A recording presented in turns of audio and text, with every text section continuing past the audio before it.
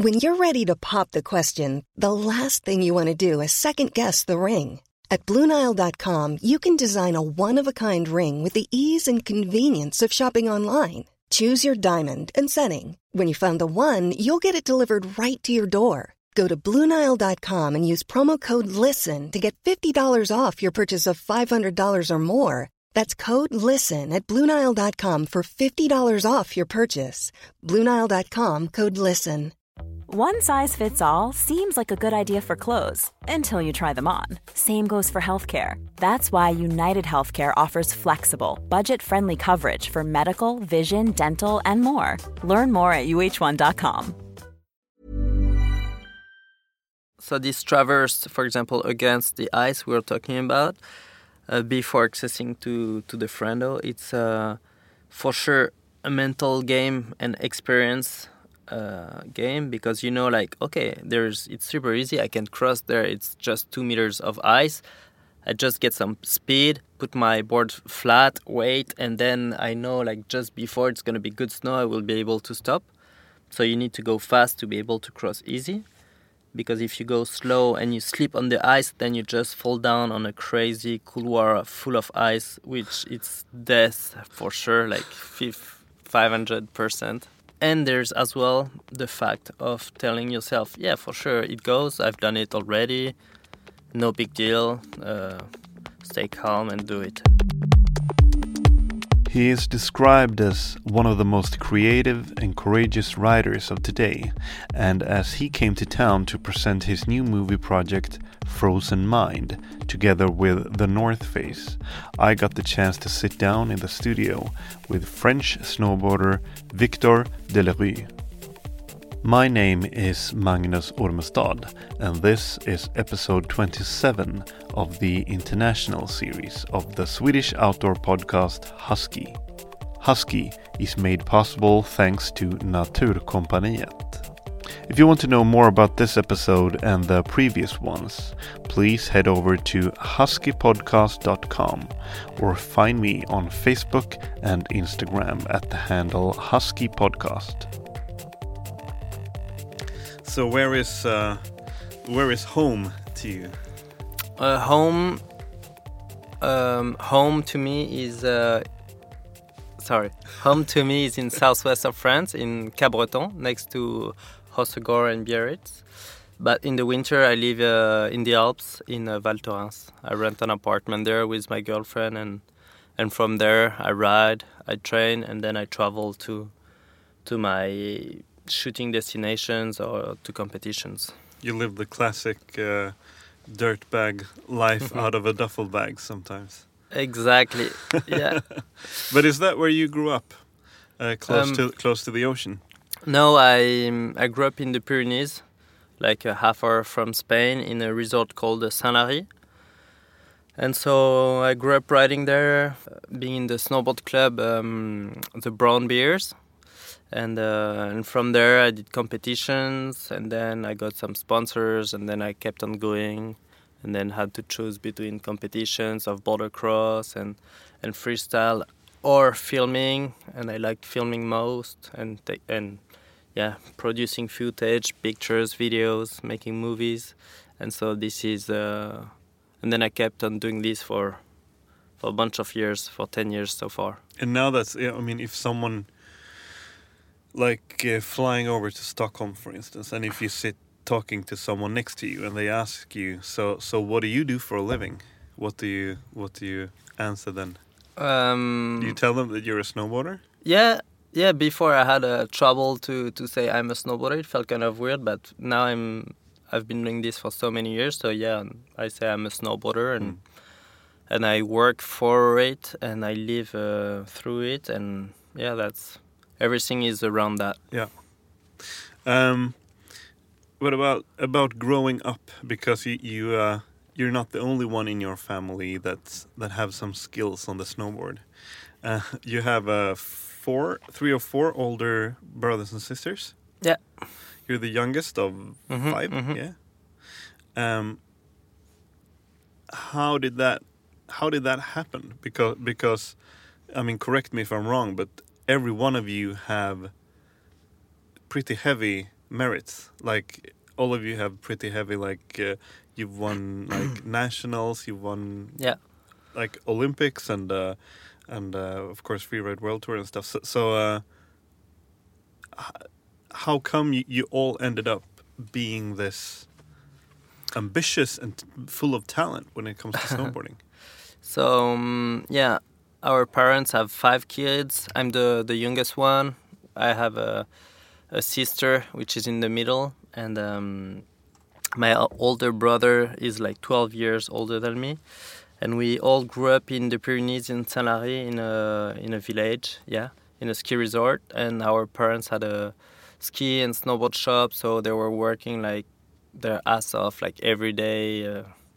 Of course, tourist season, 24/7, like all the time. They were owner of the shop, so big time working, and I guess they were earning pretty well their life, and they were just letting us doing what we want. For example, if we wanted to go like to for a week in the Alps to train, like they could afford to pay it because they were working really hard, and I don't know, we got like pretty good at it. I know, like when I was a kid, my older brother were like being very good at the competition, and every weekend they were traveling with the Brown Bears, with the club from Saint-Lary, and they were winning all the competitions, and so it was really a good vibe to see them coming back on Sunday night every weekend, and like having, like I could feel they had the best weekend traveling with their friends. Everyone was killing it, and then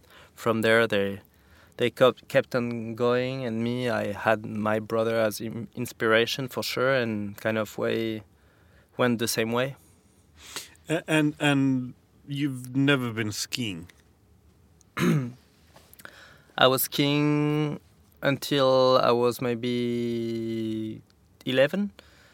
I got my first snowboard when I was 6. Then from 6 to 11, I was a bit doing both, bringing my snowboard, my skis to the resort. I was usually going to the ski club and managing to bring my snowboard. And then right after the ski club, I would put my snowboard on. And at some point at 11, I think I got sponsored by, I don't know if it was Burton Burton, probably at that age.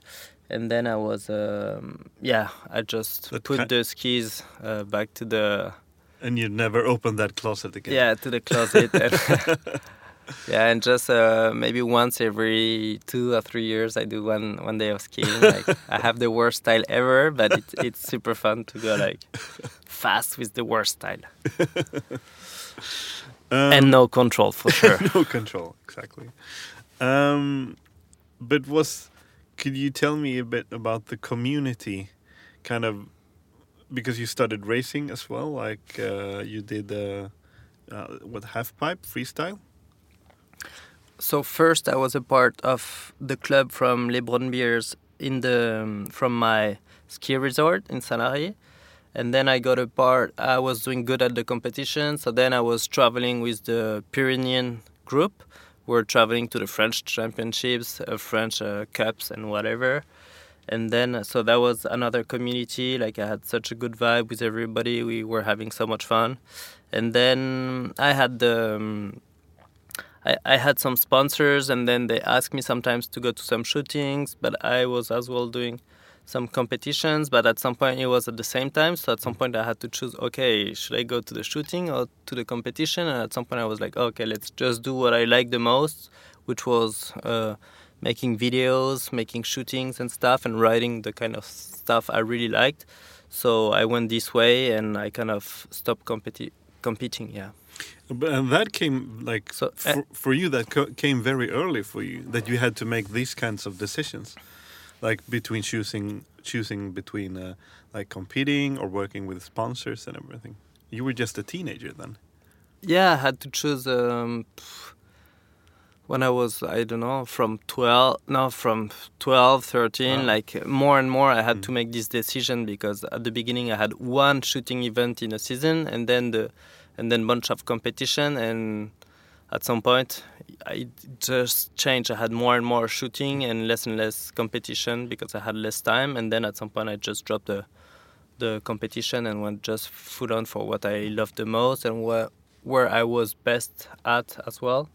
And because filming, you just go out there and you just hit whatever you want, when you want, with the condition you like, so you can really express yourself. And because in the competitions, it was just park, and so being less creative, it was just about the trick and not... Yeah, so I was just better, and I enjoyed way much more the filming. And as well, it was pretty cool to go with the crew in the backcountry, learning so much about filming, building jumps, how to make good shots, and I really enjoyed that. And then you have the premiere tour. Then you made a movie, you worked your ass off for a year, and then you go to crazy places with your really good friends you've been shooting all winter, and you present the movie, and then you travel, and it was amazing years. A good feeling. Yeah, for sure. And I guess for like all those decisions and all those kind of career moves, you had your older brothers, for instance, to look up to, and to, I guess, did you ask them for advice? Did they tell you, like, Victor, think about this, I think you should do this instead of that, and so on? Or have you always been like just following kind of your heart?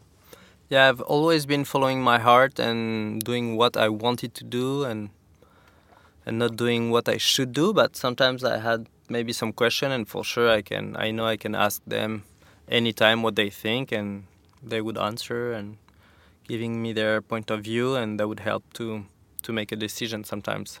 For example, one year I know Polo and Xavier went to the Olympics, and I was like, oh, maybe now slopestyle is at the Olympics. Maybe I should try to qualify, and then we would be 3 brothers. And so they thought it was a good idea. There were one of them, especially Polo, was really psyched about it because he loves the Olympics and the competition part of snowboarding.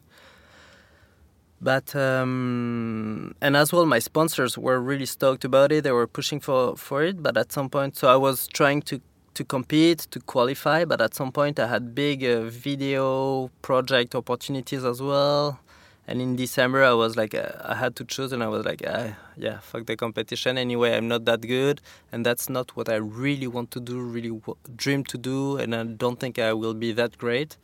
And I have this video opportunity I want to go for full on, and I don't want to miss that, and that's what I did. And honestly, I don't regret anything. You never looked back and wanted to do something different. Super stoked on all the choices I took so far. But I mean, growing up with friends and especially family like that, I mean, that must kind of, don't get me wrong, but it must in some ways kind of give you a twisted view on what talent is and what skill is, because everybody in your family are very talented when it comes to snowboarding. And did you have like a moment where you like at a certain age when you started think of like, hey, we are exceptionally good, like we're damn good, like, you know what I mean? I never told myself, oh, we are so damn good. Maybe you should. but for sure, watching at my older brothers, they're all my older brothers, so for sure I admire all of them. And I know they are good in their sports, but when I was a kid, I didn't know exactly what they were doing. I just know, like, hey, they are going out there, winning everything, killing it, having so much fun. And I just want to have the same life, like going there, having fun. And I know it's possible to make from this passion your livings. So I think all my older brothers for sure inspired me, and then all that. What they were doing, winning the competitions and doing good movies and stuff, I don't know, it just seemed kind of normal in a way. Or I've seen like all the movies of Xavier, but I know every time there's a new movie coming out, I know it's gonna be like a rad shit. So you watch it and you're like, it gets normal, in a way. And so you see bunch of footage, crazy lines, and then after a while you're like, yeah, this is just how it is. And if you push yourself, you get to this level, so I guess if I want to go out there and film, I know that my expectations are super high because I don't want to do something like 10 times shittier than what my brother has done. So my expectation is for sure pretty high. Yeah. Did you make long-term plans, or like did you think, okay, so in 5 years I want to have done this and that, and in order to get there I need to work with these people and those people? For me, it's really difficult to think like more than 1 year ahead every time. Like, okay, from April to September, I try to think of what I'm gonna do the next season, and I try to make some plans and make them happen. And then I put all my energy in this plan, in this season, to make most of this season and to achieve the goals that I have set. But then I never set goals like more than 1 year. And it's still the same? Yeah, still the same. Maybe more and more I will be able to see like maybe long terms, but so far I've done like this. I had, for example, the opportunity of working with Standard Films the first year when I was a kid. I was like, well, okay, let's try to have the best video part. And then it worked super good. Then the year after, okay, this year absent, let's try to kill it. And then I had like the ender and the cover of the movie.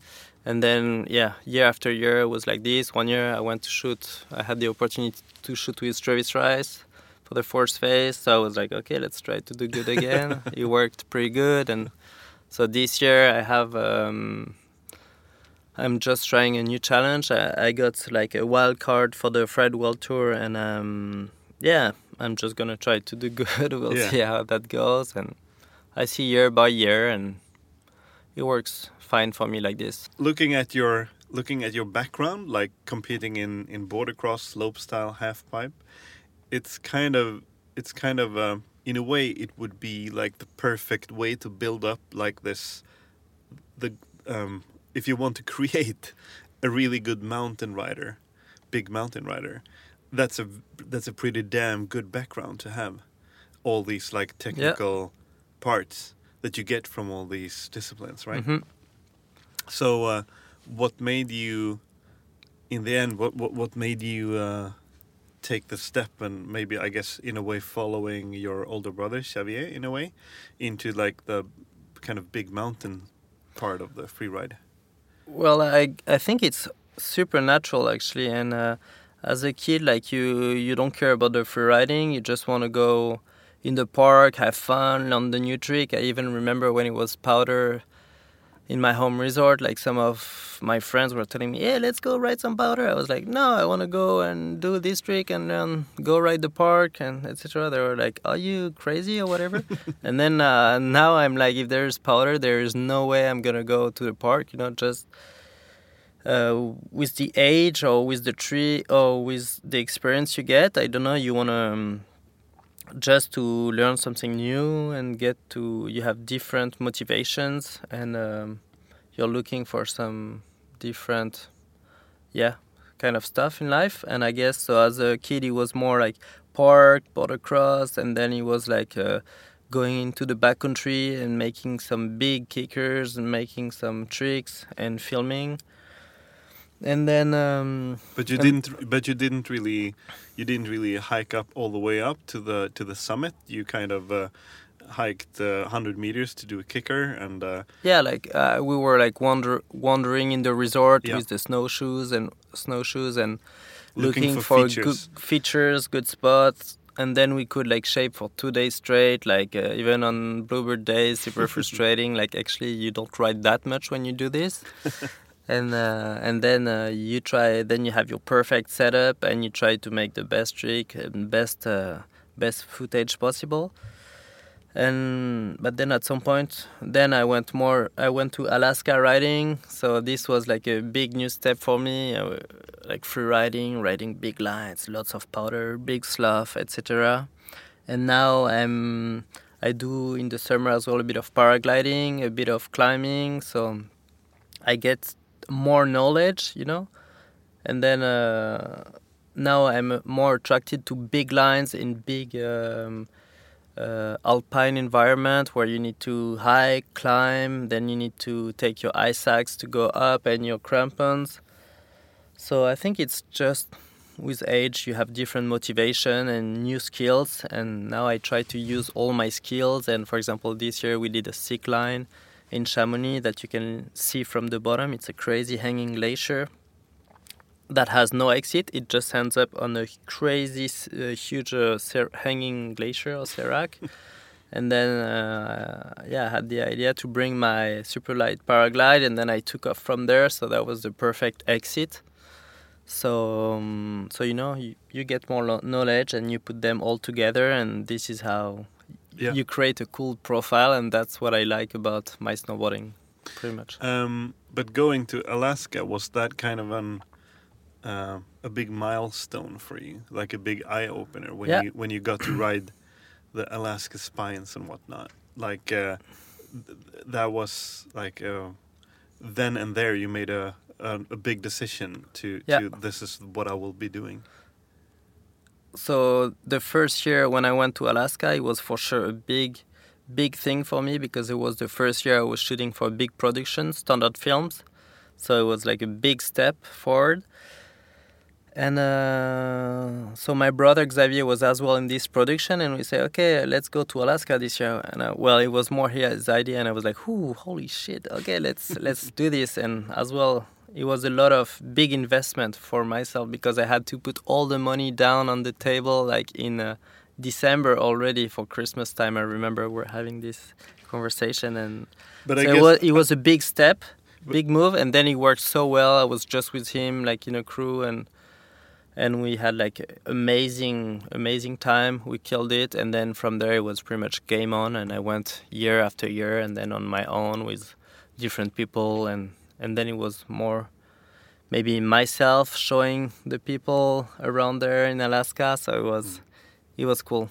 But I guess your brother, he would not have invited you if he didn't know that you were ready for it, right? Yeah, for sure. Like you knew that you could trust him. Like, okay, so if he wants me to go, he thinks I'm ready for it and I can do it.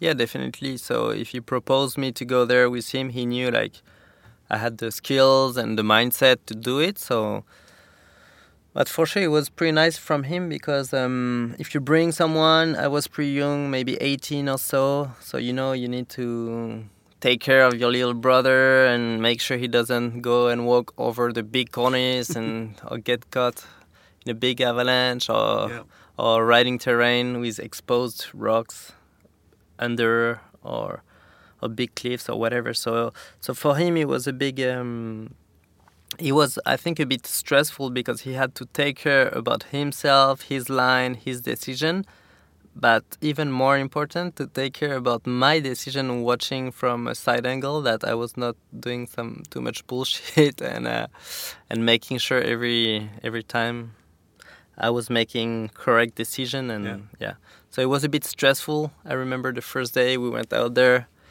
We got dropped on a big AK lines. So we get dropped. We jump from the chopper on top of the line. Just you and Xavier? Yeah.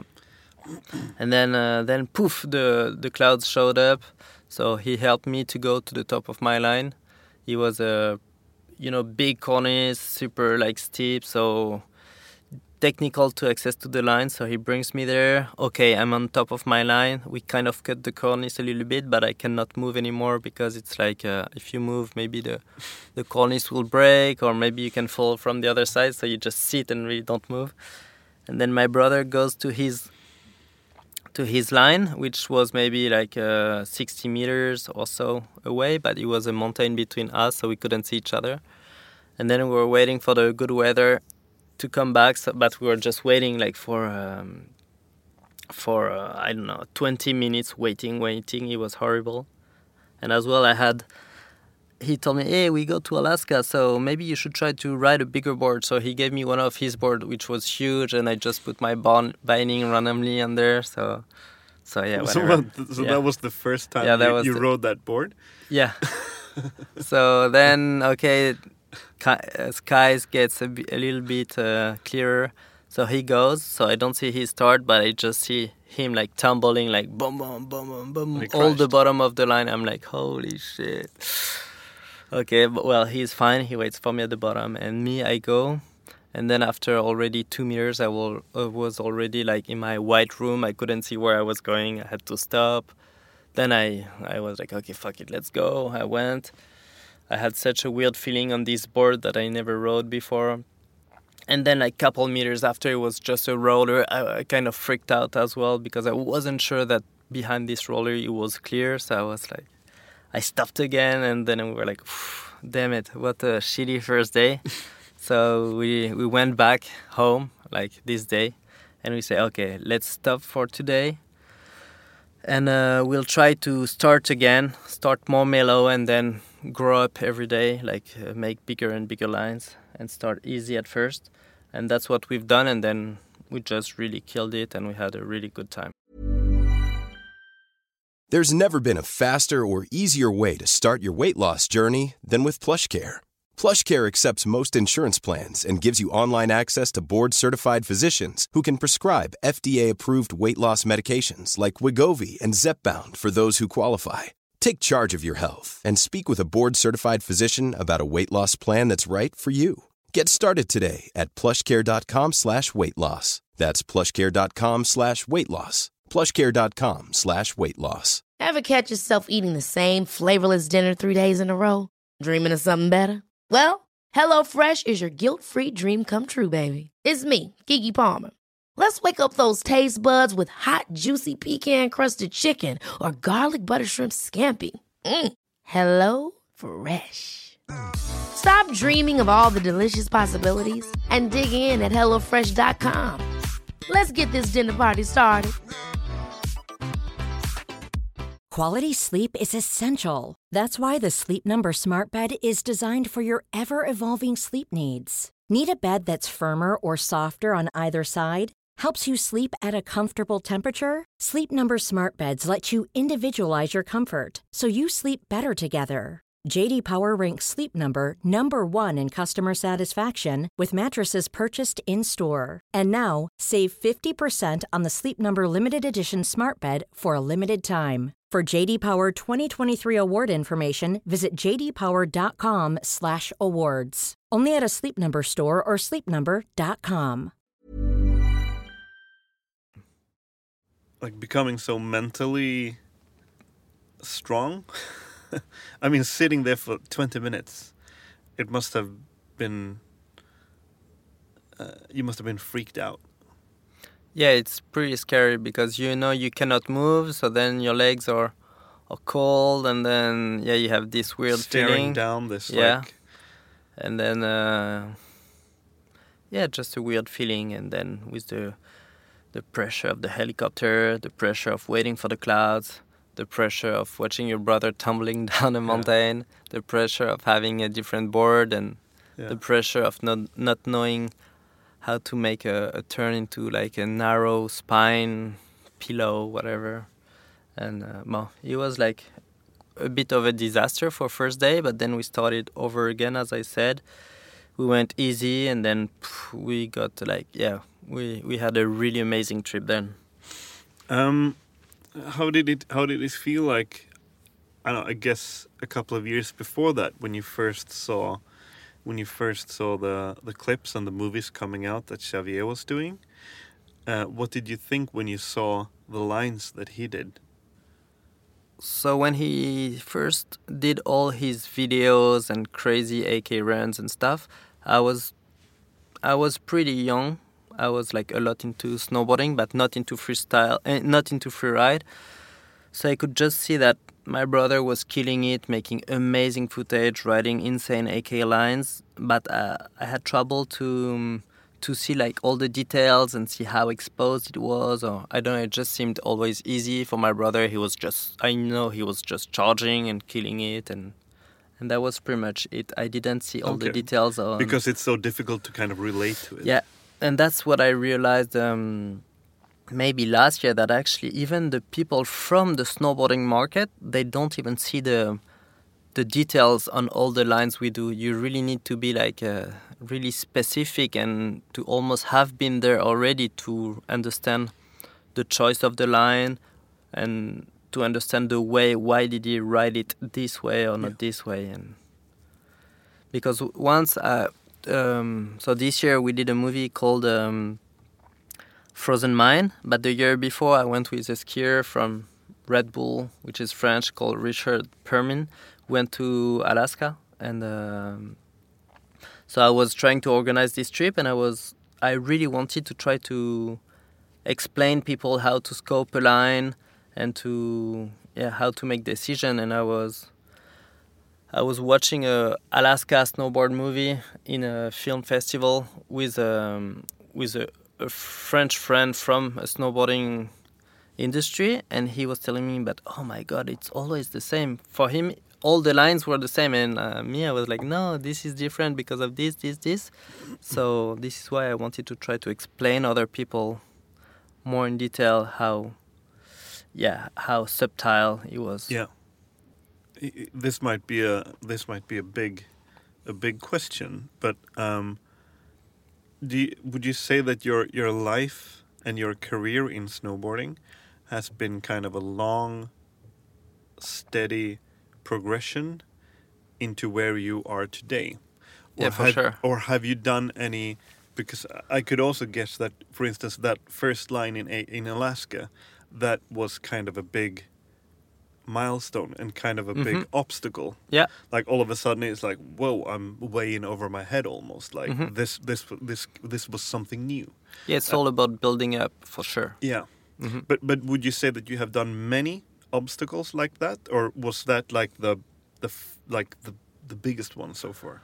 So the big one was like going to Alaska for the first time, not making it work good the first day, and then go back and build up and feel more and more comfortable.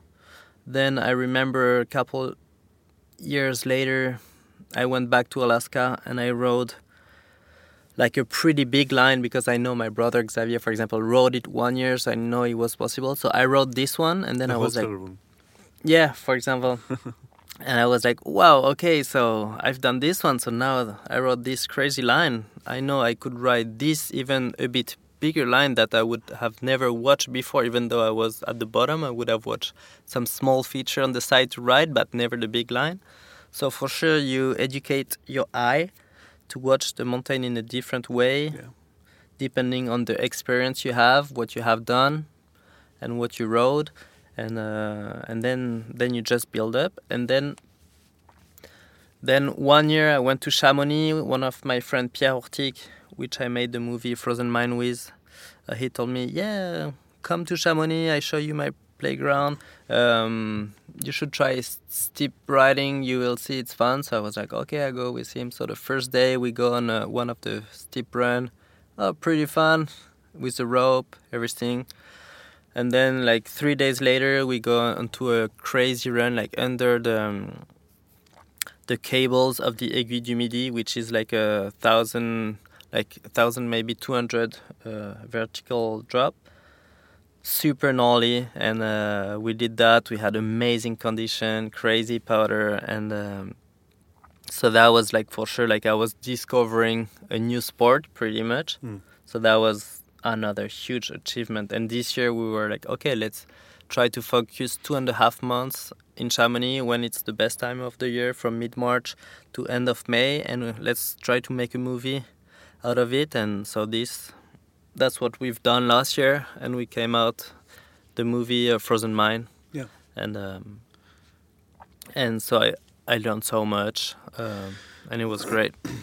Would you say like that type of riding is it any like technical obstacles like that? Did you feel that you had to learn a new way of riding or adapting your ride?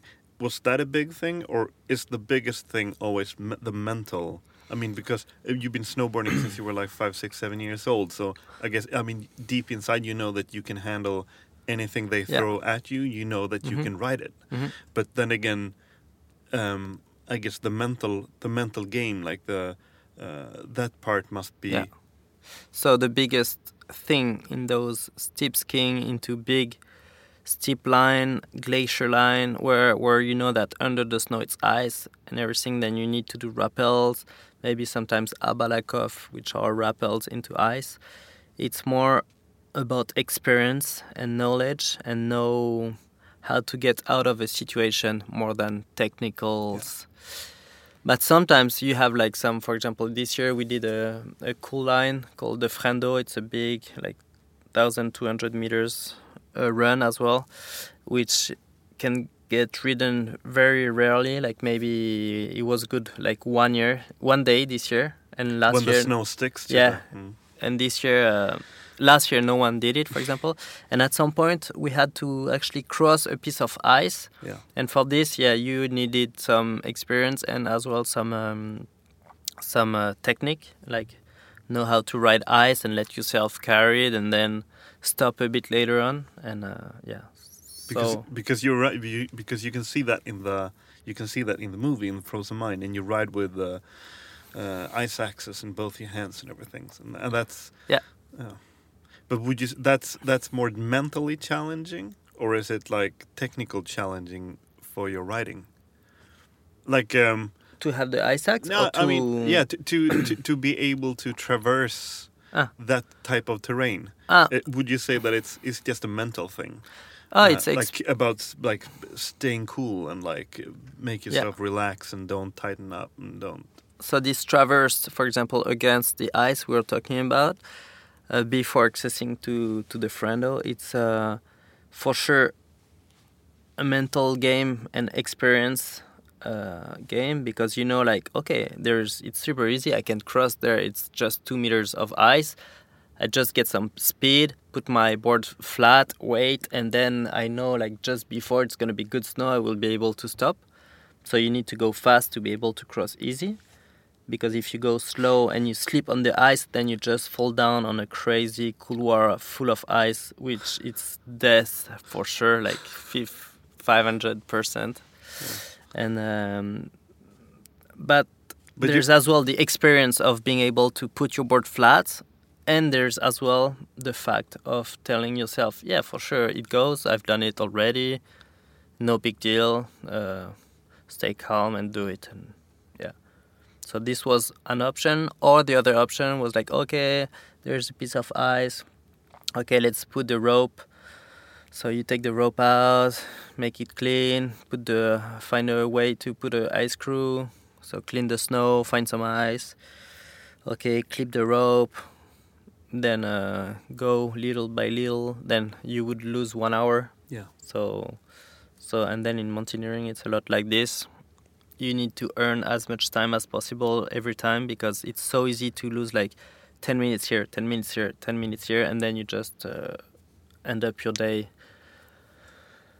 way too late at night time, and then you have That's more... That's dangerous as well. Yeah, it's super dangerous because you're more exposed to the sun seracs. Comes up and the heating up of the... Yeah, to the seracs. If you're under seracs, they can fall down to you, or exactly as you said, the sun can get warmer and affect some cornices, which can fall and create avalanche that falls to you, or it can just warm up a little bit some rocks where there's a tiny bit of snow on them, so this just falls a little bit, but then it brings a bit more snow, which is called slough, which if that touch you, you go down with it. So the faster in mountaineering, the better, and what you want is to get down and finish, as we say in the movie. But this relationship with fear, how would you describe your relationship with fear? Like, don't you ever freeze up, or if I freeze up, for example, if I'm on top of like a 1,000-meter cliff, I try to go look through the edge. For sure I'm gonna freeze and I'm gonna be like, oh, I hate this. In a way I love it, in the other way I hate it. But what I like to do in everyday life is to push my limits and to try something I haven't done before. And so you start with being next to a 10-meter cliff, you feel okay, then a 50-meter cliff, and then gradually build up. Yeah, build up for anything in life like this, new challenge every day, and then you get used to stuff, and that's how you feel more comfortable and how you can access to more crazier terrain, I guess. And because that's, I mean, and that's also what I'm interested in, this relationship, because you need to manage, you need to find a balance between knowing where your limits are, knowing, okay, I can do, but this I cannot do. So find a balance between this, knowing your limitations, but also you need to cross your limitations as well. Sometimes you need to kind of expand that zone all the time. So you push your limit daily, but you know it's scary, but you know you can do it. But you're not gonna go like, okay, let's try this, which is way over the top of what you've been doing before, and you don't know how it's gonna be. You need to, before going to do something new, you need to try to mentalize it and know like, okay, this part I'm gonna do like this, here I'm gonna do like that. I know how to do this rope manipulation, whatever.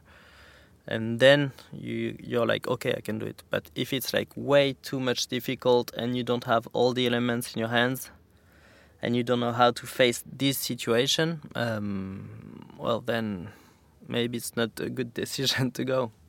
But are you good in that? Are you good in like turning down? And also what kind of mindset?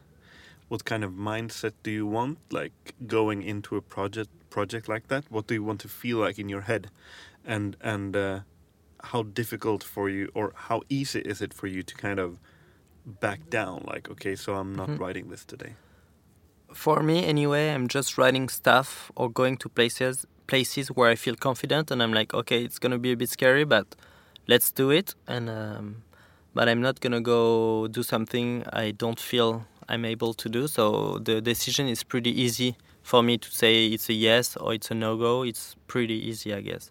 Sometimes it's a bit terrifying when you need to go to a new places, for example in High Alpine, and but I have confidence with the people I'm with, and if it's like a friend, which is a guide who has been there already and knows my skills and tells me, yes, for sure you can do it, I trust my friend and I'm like, okay, let's do it, you know. So if I know exactly the situation, I can decide, yes, I can do it or not. But if I don't know exactly what's gonna happen the next day or whatever, or what's the mountain to climb or whatever, and a friends bring me, they will tell me, and I trust them and they trust me. So this is how we find a decision if it's a good idea or not. Yeah, because projects like these are very rarely something that you do solo. It's almost all the time like you're doing it as a team. Exactly. Yeah, you need to be roped up. Yeah. You need to be roped up to a friend. Well, some people do it solo, but it's a way different level of skills, and yeah, it's a different sport, I would say. The kind of the dark side of this world is, of course, the fact that it's people disappear, people die. There can be like tragedies in the mountains, like no matter how good you are. How does that affect you? Because I'm sure that you have many close friends that's no longer here with us. So how does that perspective affect you? And how do you handle news like that? If you're in extreme terrain, if you spend some time in extreme terrain, like alpine, whatever, being in places where you have seracs that can fall into you, if you are in places where there's potential avalanche danger, if there is potential crevasse danger where you need to cross some snow bridges, whatever, the more time you go out there, the more you get experienced.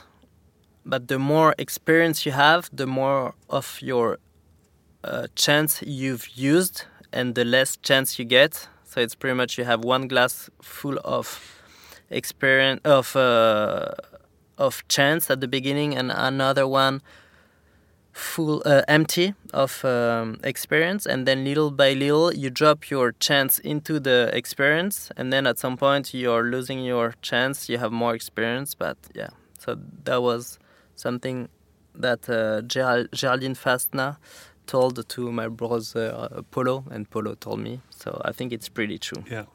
So the more time you spend out there in the mountain, the more you get to know the places, the more you know the conditions, the snow stability, and all the hazards. But in a way, you are always a little bit in danger, and so at some point, you have more chance to fall in a crevasse if you traverse it 100 times instead of if you just traverse it once. Yeah. But you can still. You have never thought of changing direction or doing something else because someone that you know is gone. Not really, no. I lived my life to the fullest, and I tried to make a good decision, not too stupid if possible, and try to get as much experience as possible. But I don't want to spend every single day on a glacier, because I know this is going to be crazy. I rather spend a bit less time, but be super focused and take correct decisions. And yeah. When do you get when do you get the most impressed by yourself? Have you done something, or would you say that you do something that makes you extra proud? Snowboarding wise, no, I don't get super extra proud of myself, but it's super satisfying to go out there in crazy places and make good snowboarding, and to be able to make cool footage and watch the footage afterwards. This is a teamwork. You go, you choose your filmer, you have a good vibe, you know how they film, how they work, and then sometimes you don't even need to talk, and you do the right thing, the filmer does the right thing, and then you end up having amazing footage. And this is pretty satisfying to create something out of nothing, and that's what I like to do. Yeah. So I'm not getting impressed by it, but I like it. Yeah. You know, it's a satisfaction knowing that you've done a good job. Yeah, and you created something. It's my hobby and it's my job, so it's perfect. So when do you get disappointed of yourself? When I ride like shit, sometimes it happens. Maybe in the beginning of the season, you feel, oh my God, but I don't even know how to snowboard. Sometimes, for example, right now it's end of November, and I'm like, I need to go to the park, do some tricks, but I don't even know how to do those tricks anymore. But actually, I'm going to go there, suck at the beginning, and then ride more and more, feel more comfortable, and then it's going to come back. What would you say your strength as a snowboarder is? My diversity, I guess. I know how to do bunch of different stuff. Freestyle, freeride, a bit of mountaineering, a bit of climbing, a bit of paragliding, and this is what I like about snowboarding. It's to be able to mix all those opportunities, sports and skills, and try to make something more unique and more special. Yeah. And speaking about unique, you are here in Stockholm to show Frozen Mind, the movie that we've already touched upon. Is that the first movie where you take a bigger creative role as well? So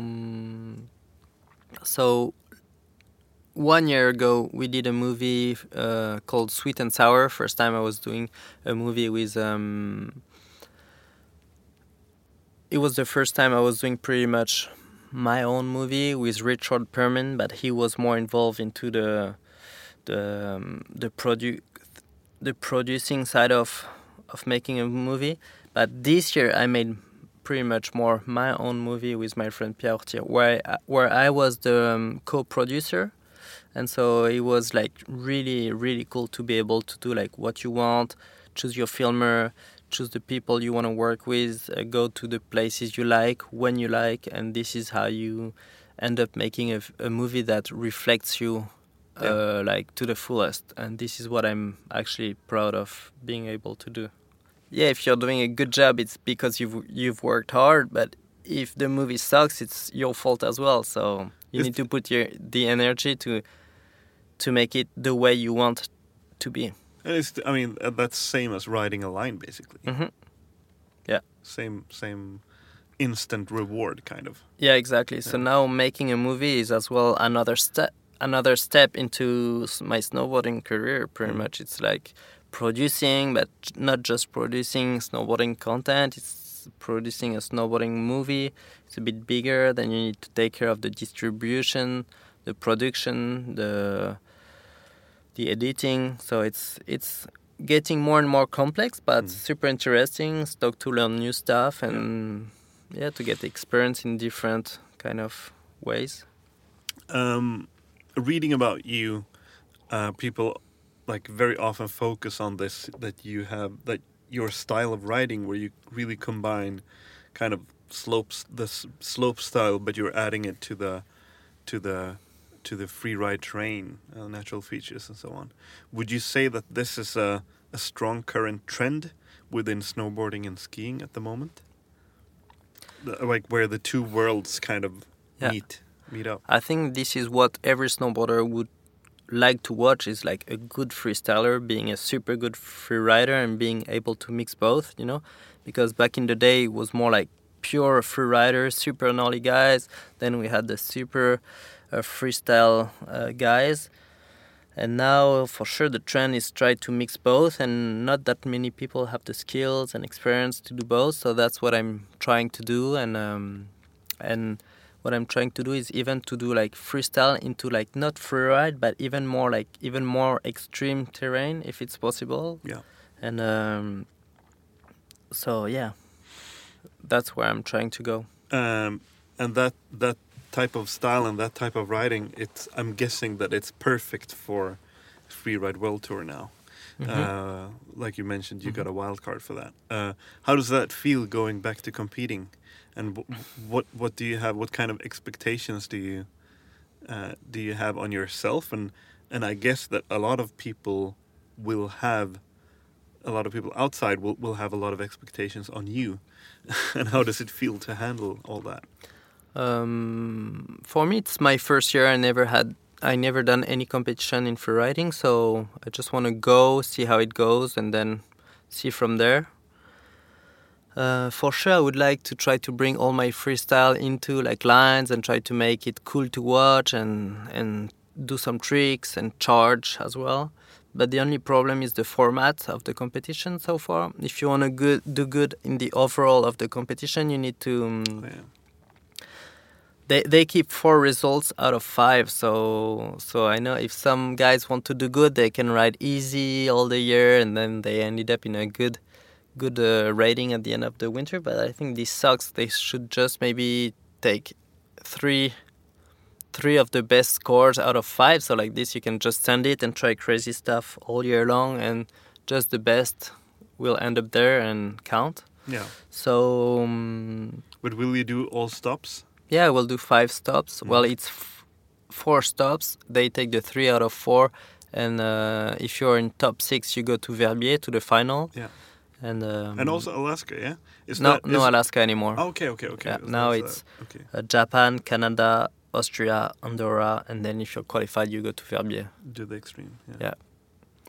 But do you care about, because I'm guessing a lot of people, like if you would go into internet forums, a lot of people would be like, yeah, Victor is he's gonna smash it and he's gonna like win it all and everything. And like people put a lot of expectations in you. Is that do you get bothered by that, or don't you care? I imagine some people would have some expectation.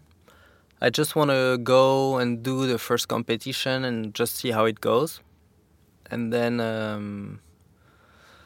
I will see. For sure, I have a good expectation for myself. I want to do good, but I don't put that much pressure. It's about staying humble. Yeah, just I want to ride good and do cool stuff. If it works, perfect. If it doesn't, whatever. We'll see. So when is your first day on the board for this season? Do you have it set yet? It will be December 1st, I guess. Okay, cool. Yeah, so coming up. Tonight we have a premiere in Stockholm of Frozen Mind, tomorrow in Chamonix, and then the next day I go back home in Val Thorens, and hopefully I'll get my season pass and be able to start snowboarding. Thank you so much for taking your time. Thank you. Best of luck for the season. All right. Appreciate it. Husky is produced in cooperation with Naturkompaniet. The music is made by Joel Mull.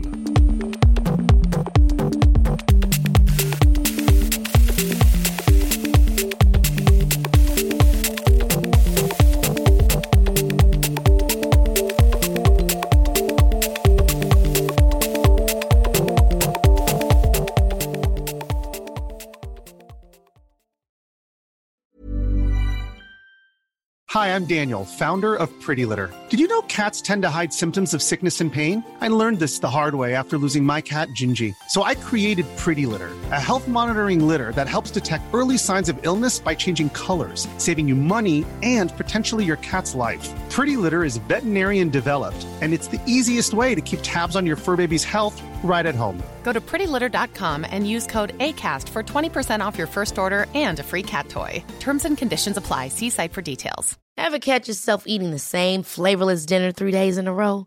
Dreaming of something better? Well, HelloFresh is your guilt-free dream come true, baby. It's me, Keke Palmer. Let's wake up those taste buds with hot, juicy pecan-crusted chicken or garlic butter shrimp scampi. Hello Fresh. Stop dreaming of all the delicious possibilities and dig in at HelloFresh.com. Let's get this dinner party started.